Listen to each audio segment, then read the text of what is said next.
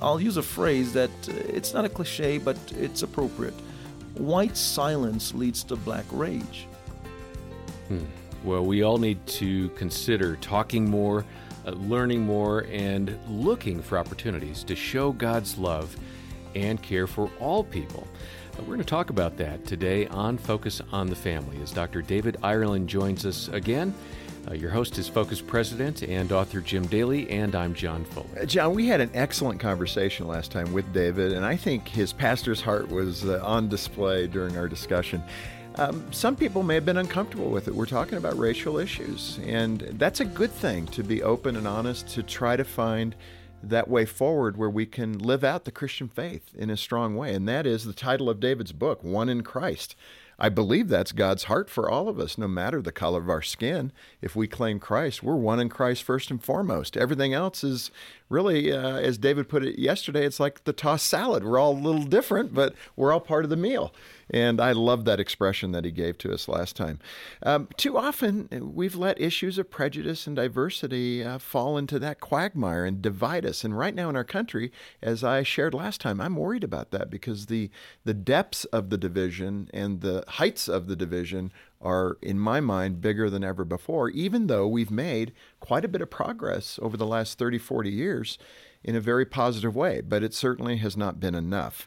And we're going to come back this time and talk further with Dr. David Ireland, again with his book, One in Christ. And it certainly seems like an appropriate topic this week as we celebrate the sanctity of all human life.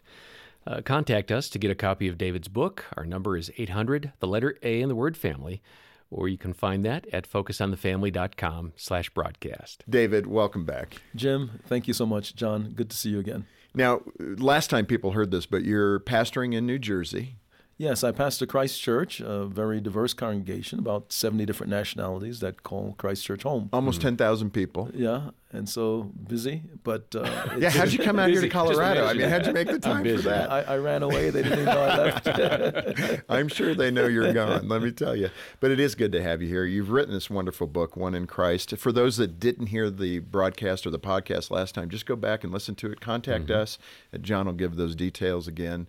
But it really was a good open discussion, and I'm so grateful for that, because I think one of the core things that we need to do is to be able to communicate with each other and share our real feelings. You know, so much of those real feelings now are hidden because of political correctness. People don't feel like I can actually say what I'm thinking, and that's a dangerous place to be for everybody. I don't care the color of your skin, but if we can't talk openly about what we're feeling, we're not going to make progress, right? Absolutely. In fact, I appreciate you guys and Focus hosting this kind of conversation, and it has national implications.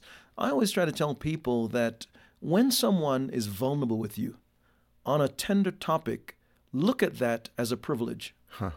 Don't allow their naivete or their myths to hinder you from being able to have very pointed conversation.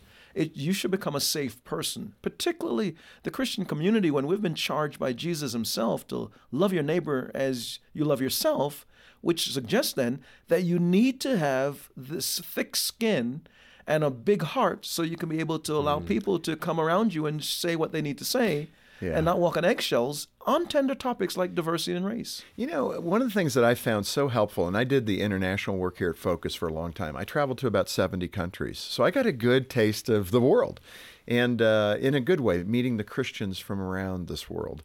And humor helps, and humor is universal. I mean, not every joke flies, but generally people get it. I'll never forget being in Kenya with Dr. Lillian Wahome. It was one of the early trips, 1992.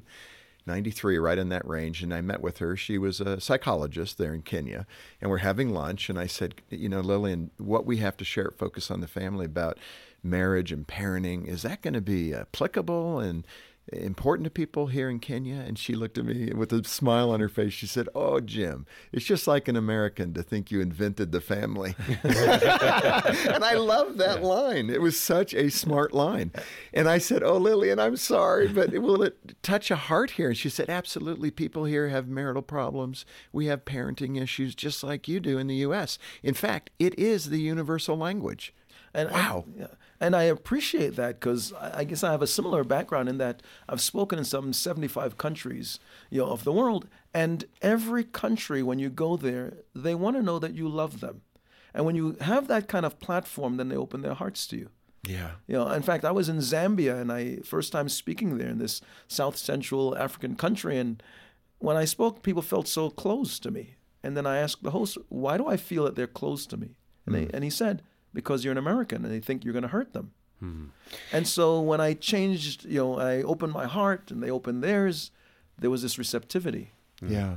David, I want to get into the meat of the book and be able to express to the folks what you've written. And hopefully they'll be motivated to get a copy of the book. That's what I hope, because it's jam-packed with good things for us to consider and to think about. One of the things you mentioned there, in kind of a rebuttal to those that say, hey, we've made great strides, political correctness and tolerance have provided, kind of an avenue for us to move forward. But you kind of disagree with that. What is the downside of political correctness and tolerance? Tolerance particularly is that it's negative. There's nothing positive about tolerance. Now, I'm just going, really? What? That's that doesn't even sound right. Yeah. Tell me why. Because when someone tolerates you, they put up with you. You're not their preference. Oh, you tolerate your teenagers. Yeah. and sometimes they feel tolerated. And so what I do with people, particularly when it comes to diversity, is that I say, don't tolerate, accommodate. Huh. And I gave the example of the generalization of how men and women, we shop differently. And so when I got married, way before the flood, I've been married for 35 years, so the Noahic flood. But my wife said, honey, let's go to the mall. I want to buy a pair of blue shoes. I said, sure. So You said what? So I figured she's going to shop the way I shopped. Men are, when we shop, we go on a hunt. Right. When women shop, they're on a safari. And so she took me to the mall, and we were shopping, and she went to one shoe store. She put it on. It fit perfectly. The price was right. I said, let's get it. She said, we're no. done. Yeah. We went to another shoe store at the other end of the mall. By the time it was all over, we went to like 6 shoe stores. I was livid. And I said, I can't do this anymore. It's not right. And I said, you need to shop the way I shop. Be a hunter. But when I matured as a husband, I learned then to be accommodating. And accommodating means that since her style is different than mine, her style's not worse or better than, it's different. So when we go to the store now, I take a book with me. So I don't make her feel rushed. I don't make her feel pressured. I don't make her feel as if her style is not good. And so what that has done is broaden this level of acceptance from me towards her and a greater level of intimacy in our relationship. I take that same principle to the area of diversity.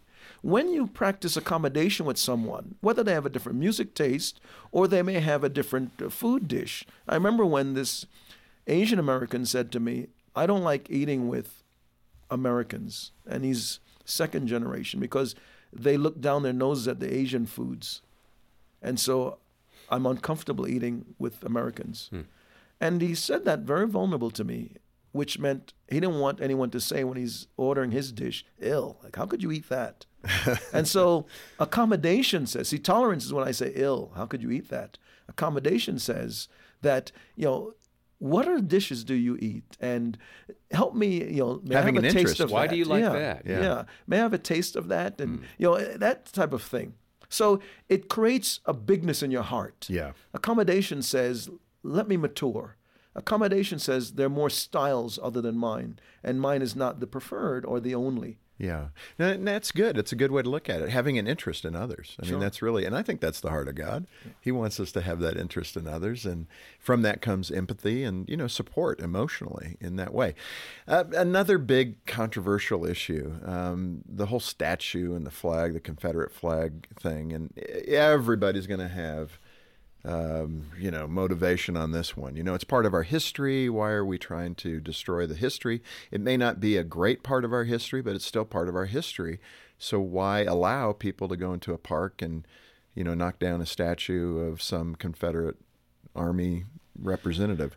What the other side is, hey, this is offensive. I want to give both sides. That's a part of our history that isn't a very positive thing at all. And we want to eliminate that. And I don't understand why the white community doesn't support us eliminating these statues that represent racism in the park. So hopefully I've given both sides fairly. You have. I like the idea of what some cities have taken, the approach. They created a commission that was very cross-cultural, very diverse, and they allowed that commission then to look at the individual statues that were being brought into question. And so I think through the lens of diversity, we can arrive at something that's going to be fair. Because I don't like the idea of having a revisionist history in areas that's unnecessary. And in the same breath, when there's blatant abuse, then that's also wrong. So I hope I'm not sounding political, but what I'm saying is that when there's specific statues looked upon through a multicultural lens, then the decision becomes one that's good for the community. And I think that's the approach that many cities have taken, and I applaud them for that. No, and that's a good middle ground. This is accommodation in the best sense, correct? Absolutely. Yeah. David, in fact, Alex was a story you mentioned in your book, an Asian man who had some difficulty with his kids playing with other nationalities. Describe that. And again, I think the reason I want you to touch on the story is if we remove kind of all the peels of the onion, many people think this way, and that's what will touch our hearts. I remember I was looking for stories, and Alex was a Chinese man in my congregation. And I asked Alex, I said, Alex, tell me your story about diversity. And he says, the moment I said that, his eyes welled up with tears. He said, years ago, about 25 years ago, when his children were small, that they were playing with different kids. There were blacks, whites, and the neighbors were saying to Alex, why are you allowing your kids to play with those other kids? And then so he got angry. He said, why are you playing with those other kids? You play with Chinese kids. And his kid said something to him. He said, Daddy, you taught us that Jesus calls us to love people. And when his children said that to them, he started weeping because he realized that there's a conflict in his heart in terms of his Christian faith and his worldview in regards to diversity.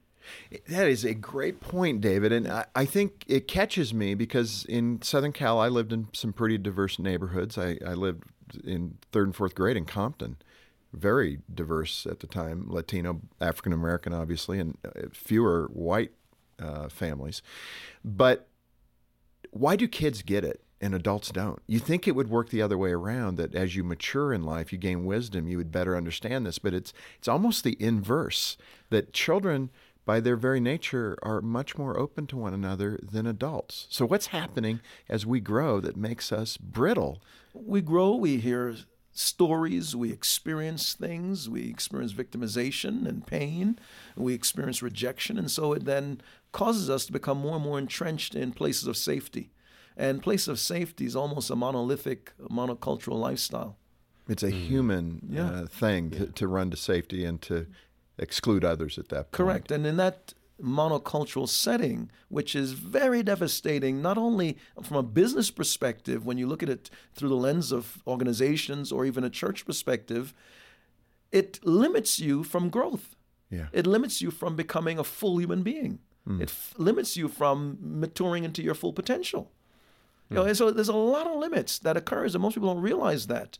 And when we look at it on a practical level, the way we know when we're cross-cultural and diverse is that people that are of different race, ethnicity, culture come up to you, and they feel safe to talk to you about things that may have happened to them that may be racial, cultural, and ethnic. Man, you think of the Lord's words that he came to set us free. Yeah. That's a way to apply them right in this space. Absolutely. He came to set us free from those burdens. Absolutely. And Alex demonstrated that when he said, I have a problem here, and he bent his own worldview to adapt to Scripture. He let God shape his worldview.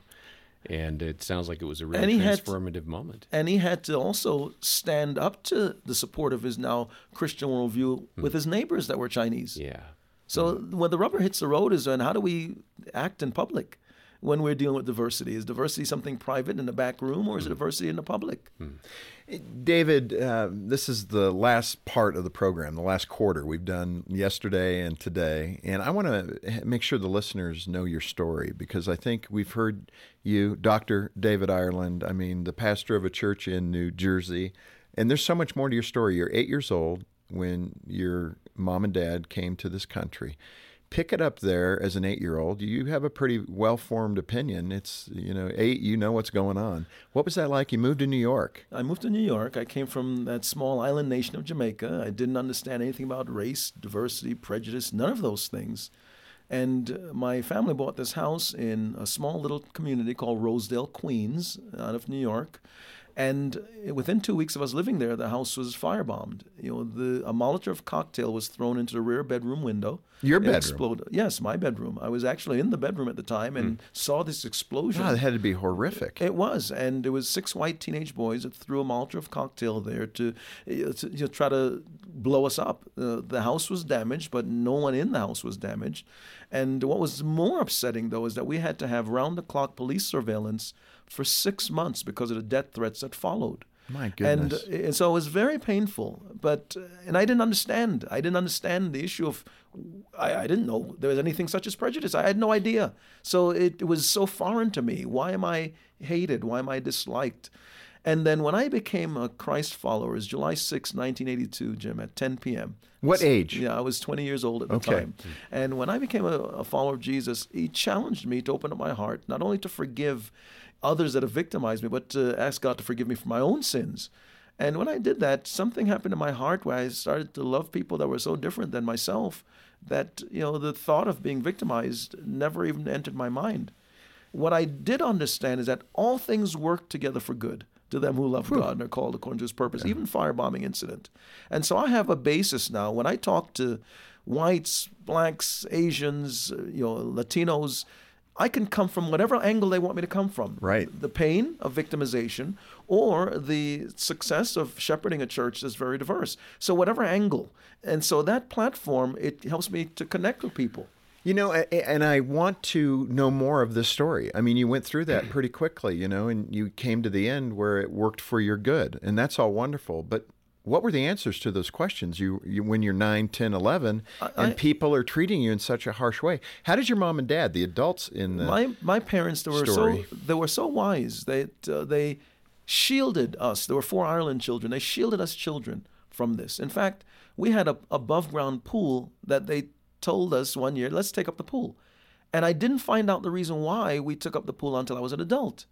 And I was in this book, One in Christ. I even have some of the letters in there that my mother hid from me as a child, letters that neighbors were sending, hostile letters, death threats that revealed. She said, and they said the reason why they told us to take up the pools because they were afraid that people were going to throw acid in the pools, and when the children went in there to swim, that we would get burnt. So they took up this pool, got rid of the pool, and I'm bemoaning the fact, and they shielded us from it. Right. They didn't want our hearts to get junked up with prejudice, so they never told us the reason. The book wasn't written with someone who has an axe to grind. The book is written for someone who walks through 75 nations of the world talking to people, no matter what their race and ethnicity is, so to speak, to help them get healing and to help them come to a place where they can be mature and feel free in terms of diversity. And so that story is and I know I raced through it, but that story is very helpful. But on many levels. It connects with people, and in fact, the teenagers who did that were never brought to justice. Right? They were caught, but they were never punished. The judge simply said, "This is just a childhood prank. Let them go." Wow, that is unbelievable. And David, I mean, I want to understand. So your parents did their best to shield you, but you had to have a growing awareness of what was going on. Did you have points in time when you thought, this is wrong? We're just us. We're not a threat.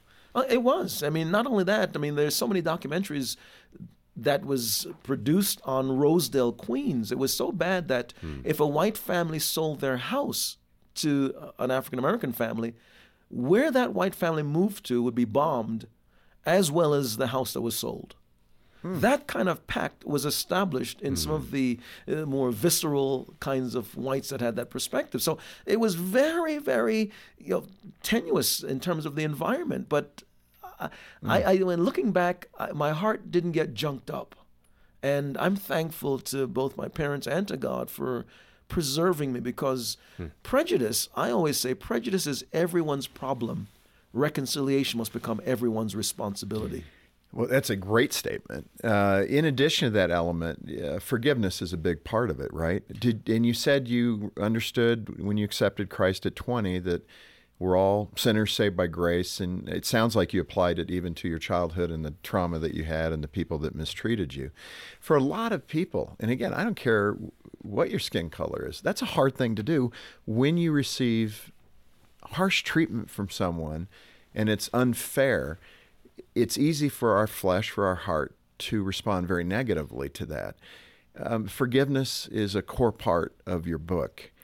And how do we do that in a racial context? How do we move toward forgiving people for saying things, doing things? I mean, that kind of a pack you describe is breathtaking to me. I didn't grow up in that kind of environment. That's unbelievable. Forgiveness is very important and is necessary. And I mentioned in yesterday's broadcast that free workbook that I want to repeat again for the audience. If you go to the website, oneinchristbook.com. That's oneinchristbook.com. And we'll link to it. Yeah. When you go there, I take you through this workbook that helps you to practice and experience forgiveness. So there's a personal side of it where it's a private, where you're reflecting and there's exercises, but it's also a group workbook. And so you can take a group through it as well. The idea is that if you don't get free through forgiveness, because that's what forgiveness means, it means to let go. The imagery is of a bird that's in a cage. When you open the door of the cage and you let the bird out, that bird has experienced forgiveness.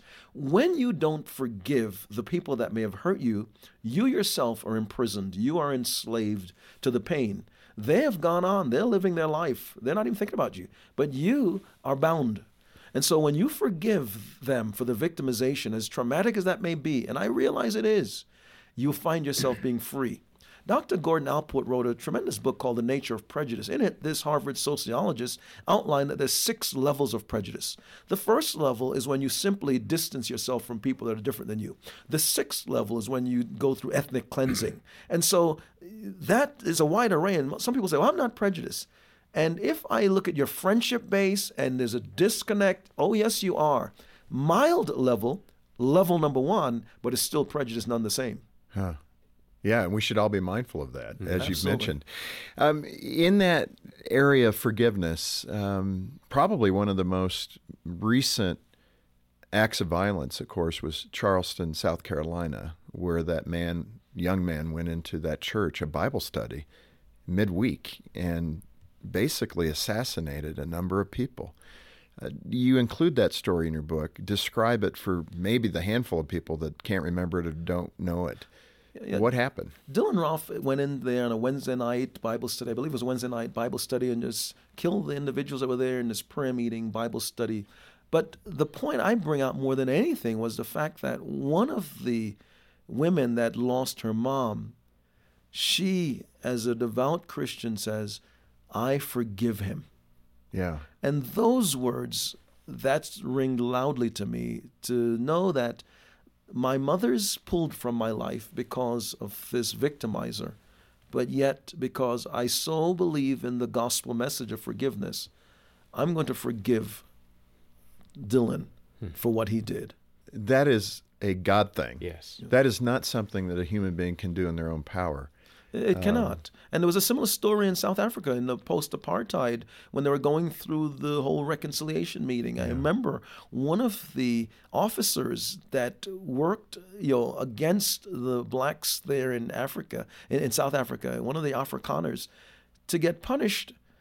The woman that he had killed her son said, I don't have any children any longer, but I have love in my heart as a mother. I would like the opportunity to love this police officer as a mom. Wow.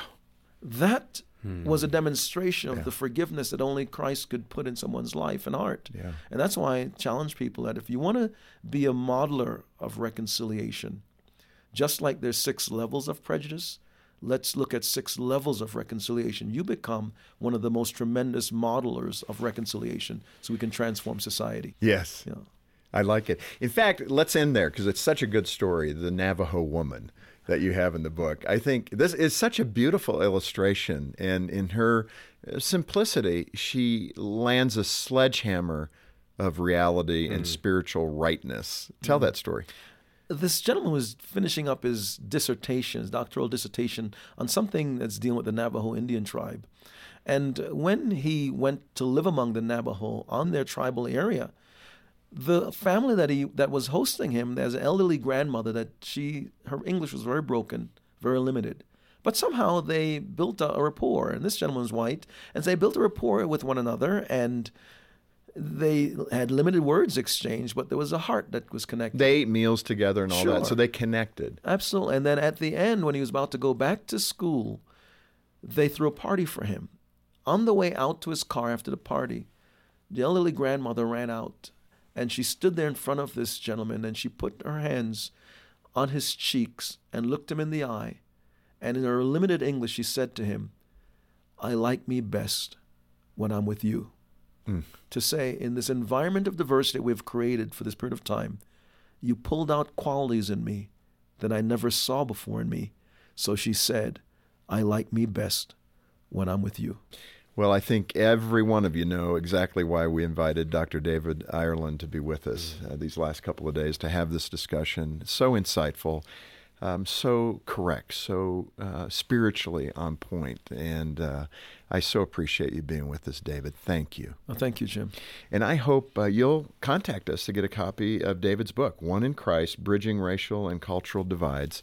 And, make a gift of any amount, and we'll get this book to you as our way of saying thank you. If you can't afford it, don't worry about it. Others will cover the cost, I'm quite certain. So just let us know, and we'll send this out to you to help you along this journey of better understanding people who are different from you. We really would love to hear from you, and if you can, please donate generously to Focus on the Family. Our number is 800, the letter A in the word family, 800-232-6459, or stop by the program notes to find the links and to learn more. Coming up tomorrow, Dave and Ashley Willis offer encouragement to husbands and wives. One of the greatest gifts you can give your kids is to model for them what marriage should be and to give them the security that comes from seeing a mom and a dad in a loving relationship with God and in a loving relationship with one another. On behalf of Jim Daly and the entire team, thanks for joining us today for Focus on the Family. I'm John Fuller, inviting you back as we once again help you and your family thrive in Christ.